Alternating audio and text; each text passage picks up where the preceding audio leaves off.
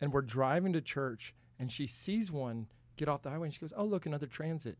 And I start hitting the gas, and she goes, "What are you doing?" She goes, "You're going to catch up to that Ford Transit." And I said, "Babe, it's somebody we could probably be friends with. We should go and meet them."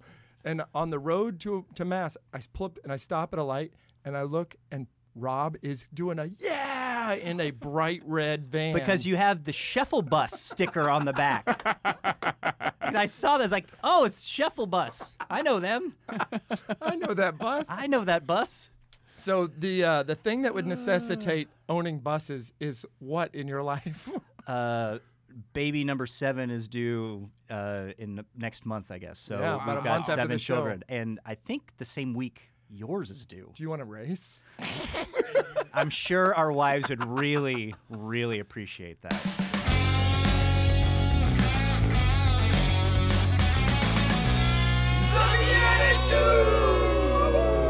Hello, ladies and gentlemen. All right, welcome to the Friday bonus episode of The Beatitudes, a podcast for Christian men seeking to grow in holiness while enjoying their walk with each other on that same road. My name is Paul Kolker, and I'm joined, as always, by my fellow bro hosts, Nicholas Besner. I'm a host. Oh, Merry Christmas. Yeah, very seasonal. I love it. And Jeffrey Scheffelbein. 'Tis the season, Paul. For what? Yep. Yeah. Well, I am live on the scene with this brand new microphone that I was gifted on the last episode by our guest, none other than the incomparable Rob Hayes. Thank you, gentlemen. Thank Yes. you. I'm glad you are getting some use out of that microphone. Right? This thing is awesome. Well, it was kind of like you. It was flashy, right? It was like, All flash, no Nice. substance, huh? No, I'm kidding. I'm sure it works. I just haven't plugged it in yet. That's awesome. Well, welcome back. We're going to dive in with a game. We're going to go ahead and kick things off in a goofy, silly way. We had fun with you last time. We're going to get serious in a little bit here, but let's do a bonus edition. We're going straight into bonus edition of Blessed Are the Joke Makers, for they shall inherit the points. And We're gonna crank it up a notch on the bonus edition. We're gonna go take it up to 11. 111. That's there right. it is. oh, that's all right. Oz goes Oh, wait, to that's me. 11. Okay. All right. And the way this one works, we don't always do this one, but we have different character cards, and we have to try to get you to guess what our character is. Okay. We all have the same prompt from the Catholic card game card, but we have to try to lead you down Understand. kind of the rabbit Got it. trail. So the here we go. The prompt is records of blank are found in the secret Vatican archives.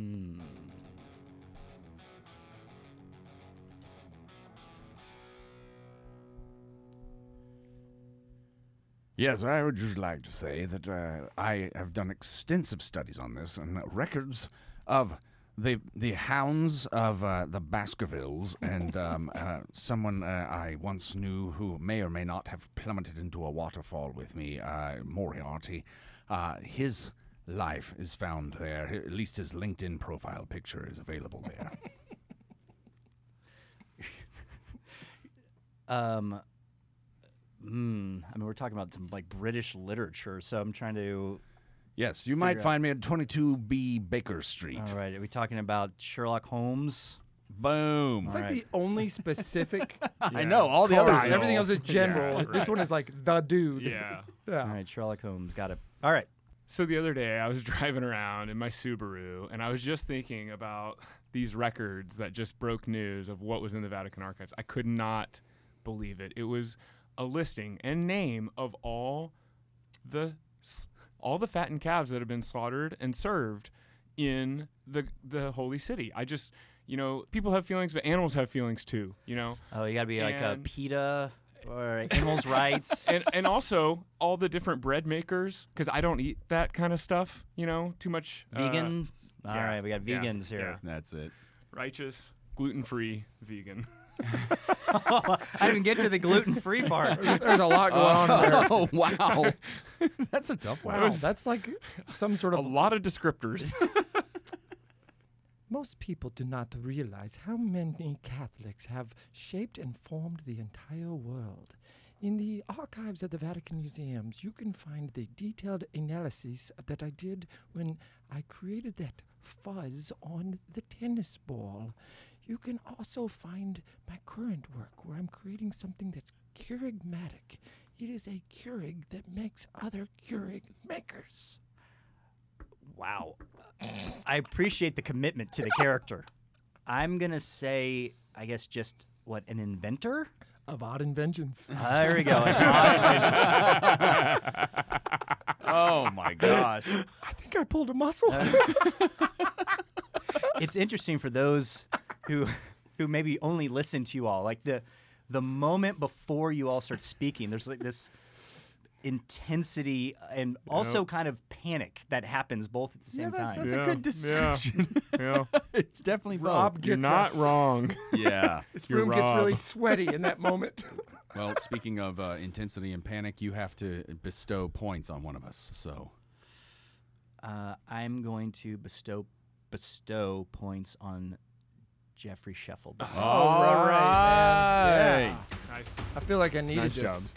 It was the voice. I mean, it was really the commitment to the voice. I mean, you even let Nick go first because I felt like you were kind of He recommitting was to the harnessing. character. He was right? harnessing. Oh. Yeah, he was getting in it. Yeah. And it's so fun because I enjoy these two guys so much, and they always surprise me. But you can't be in that. I can't be sitting here enjoying you. Nope. If Oh, you go that's back and fair. watch the tape, You'll watch I it actually later. shut my Yeah. eyes while you were talking because I had to block you out. Yeah. I have no idea what you talked about, Cool. Nick. That's fine.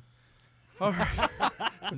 Wow, it just got frosty in Yeah, here. a little. All right. Well, let me tell you something. Rob, the story I have to kind of kick us into this next part is that my wife and I bought this 10-passenger Ford bus called a Transit years ago. And we're driving to church, and she sees one get off the highway, and she goes, oh, look, another Transit. And I start hitting the gas, and she goes, what are you doing? She goes, you're going to catch up to that Ford Transit. And I said, babe, it's somebody we could probably be friends with. We should go and meet them. And on the road to Mass, I pull up and I stop at a light and I look, and Rob is doing a yeah in a bright red van. Because you have the Scheffelbus sticker on the back. I saw this, like, oh, it's Scheffelbus. I know them. I know that bus. I know that bus. So the thing that would necessitate owning buses is what in your life? Baby number 7 is due in next month, I guess. So Yeah, about we've a got month after 7 the show. children, and I think the same week yours is due. Do you want to race? And you I'm sure our wives would really, really appreciate that. and you mentioned your oldest coming back from his first year in college. Yes, so we Nice. we kicked one out of the house, and we're bringing a new one in. Yeah, there you go. Replace. Tell us the mix, boys, girls. What does your world look like at home? So our 4 oldest are boys. So we made the fatal flaw of having boys at the front because like Max Chaos is only young boys in the house. That's the name of one of them, Max Yes. Chaos. As we joke, like you can only get wetter than you can't get wetter than wet, right? So that's what it is. Just Yeah. you're wet. Yeah. So you can't get more chaos than chaos. It's just chaos. That's it. So 4 boys, and then and they're all between 11 and 18, and then we've got an 8-year-old and 5-year-old daughters, and the next one is little baby Elizabeth, so another little girl. So we'll have Awesome. 3 girls. So I'm about to go from an all testosterone house to an all Wow. estrogen house. You are gonna have like the most loving finish to like your career. These these young, beautiful, like future mamas taking care of you. Daddy, what can I do for you? And these boys. I'll report back and to let you know if that's how it goes. So I think there are female listeners. We've seen some of the early reports of the Beatitudes. Okay, actually, weirdly, on some of our recent YouTube videos, like a third of the audience has been female. That's ever since I started promoting how good you look. Stop. Pick up that gold mic. This is like a weird, serious question because none of us have any right to answer it, but I'm going to put this to you, Rob.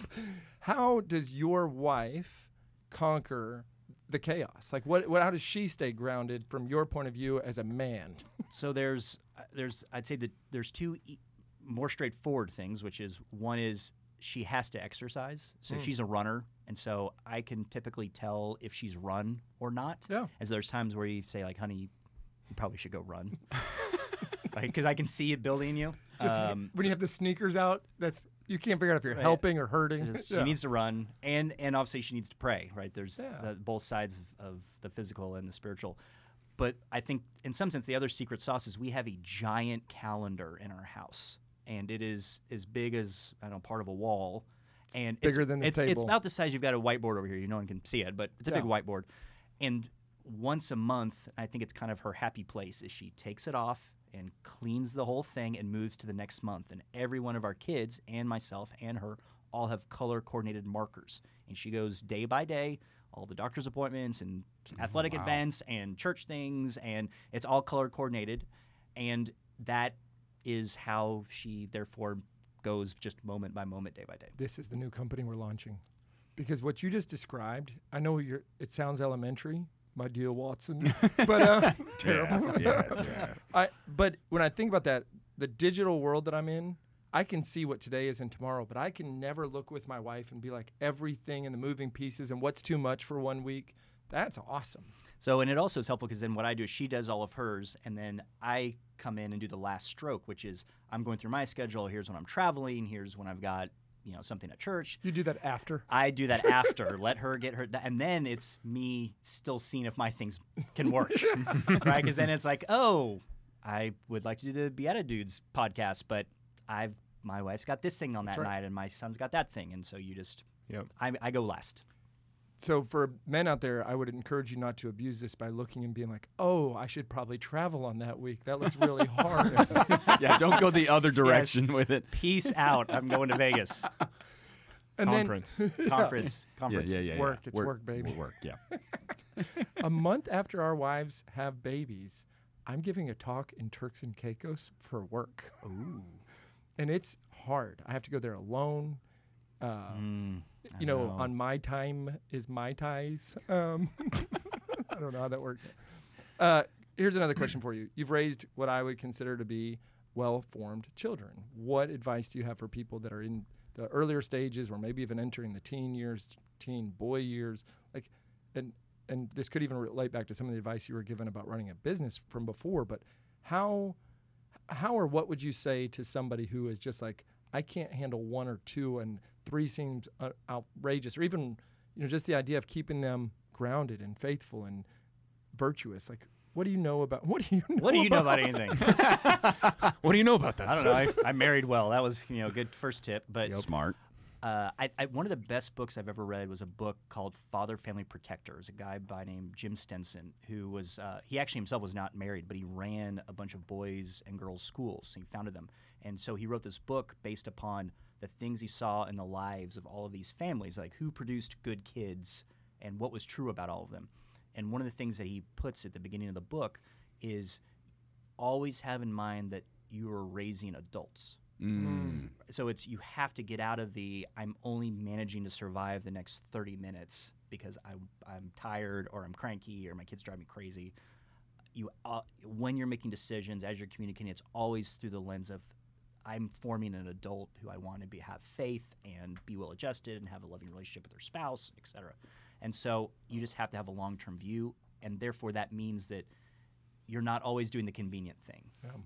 And so you have to have some of those ground rules. So that is an overarching theme.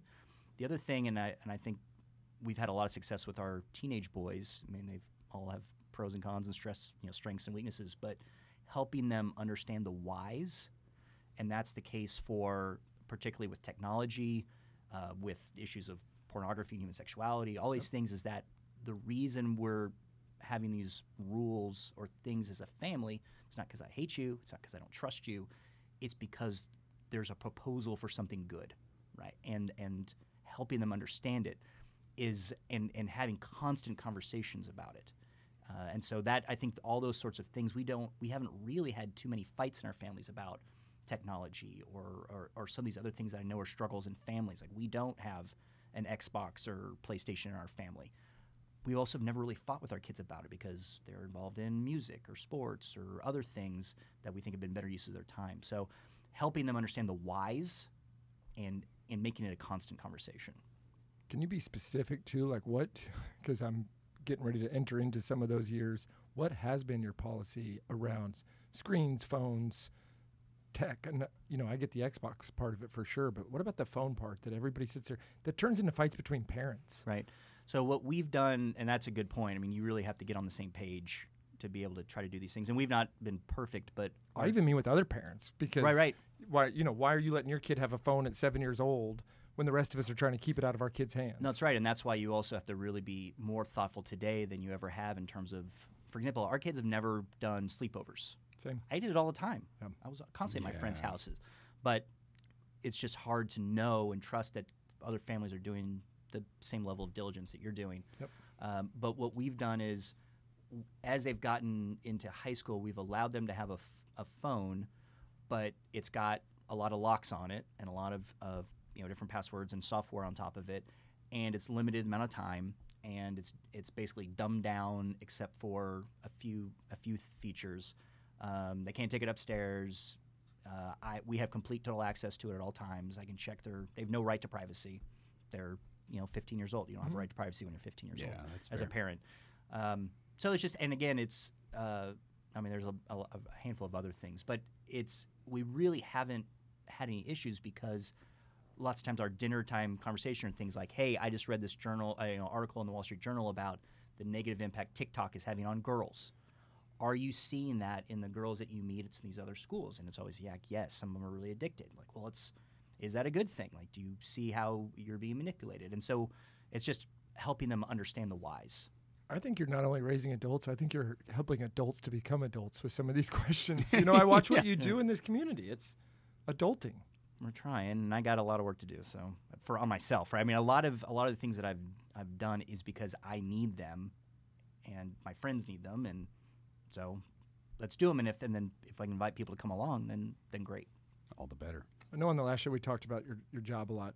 Now the CEO, previously the chief strategy officer. I think that it's unfortunate when people are great at business and bad at home, because these principles of running a great business, having a 5-year strategy, having a 10-year vision, and then working your way back to what would I do today for this Right. to be a great reality 10 years from now. That's how you start raising adults when they're 6 years old and not just getting through the moment. But unfortunately, we get addicted to work, or whatever the case may be. How do you stop yourself from getting addicted to work in this parenting, spouse, adulting? Well, I think I was fortunate in that I've gotten to see modeled both the good and the bad. Mm-hmm. And early in my career, there were some great people that I worked with in the finance world and the investment banking world who were very accomplished and very good at what they did. But I also saw people that were, what I'd say, highly disordered in terms of the relationships they had with some of their children, their happiness of family life. They may have been having affairs. And I was struck by, early on, here are people that have accomplished a lot of what I think I want to accomplish, and yet many of them are unhappy. I mean, some of the most, and you may have seen this as well in your all's careers, like some of the most unhappy people I know, the most miserable people I know, are extremely wealthy, successful professionally. And when you start digging in, there's a tremendous amount of trauma, family issues, because they had their priorities all mixed up. And so I think I've been able to see through my career a lot of what not to do. And I was fortunate because of my parents, and my father was a successful business entrepreneur. He also did it the right way. And so I got to see it modeled in my father and not modeled in other people in my career coming up. The people in your company and the people that you work with, do you find them now coming to you? You're in this prominent role. You talk about the people you got to watch model it do the right way. We had Jeremy Robinson on the show, and he shared about you being one of the men in his life that helped to kind of put him on a pathway for seeing the world through a whole new light. Are you finding that just by living a modeled life, people are coming for the questions, the curiosity, the please help me, please pray for me type moments? The answer is sometimes yes, but it's a balance, because it's not just it's both content.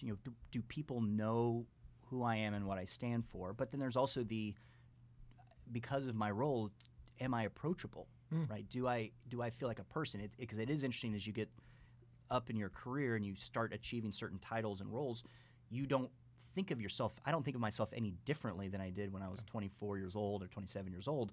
But now I'm realizing, like, oh, I'm the CEO. People in the elevator are looking at me, like, wondering, am I going to talk to them? And I don't think about, like, what I used to think about when I was 20-something years old and the CEO was in the elevator with me. Yep. And so it means that I have to be more proactively engaging and let people know that I am available. And if you want to come talk to me, I'm here, and I'm not scary. And so there's the quality or content aspect of it, but then there's just the personality and warmth side that I think we try to do. Well, I even think some of that comes down to like the way you show up, because you could be the CEO with the slick back hair and the cufflinks and the pinstripes. And I know that's very early 90s. And I'd have to beat myself up. Exactly. Money never sleeps. Well, Rob, this has been awesome. I just want to give you a chance to encourage everyone who's listening to the show because of you to keep listening to us. How would you take us out of here on a plug for How would you sell us to your friends? I mean, there's got to be some sort of Backstreet Boys song involved in that, right? I mean, Yeah, I think so. I don't know.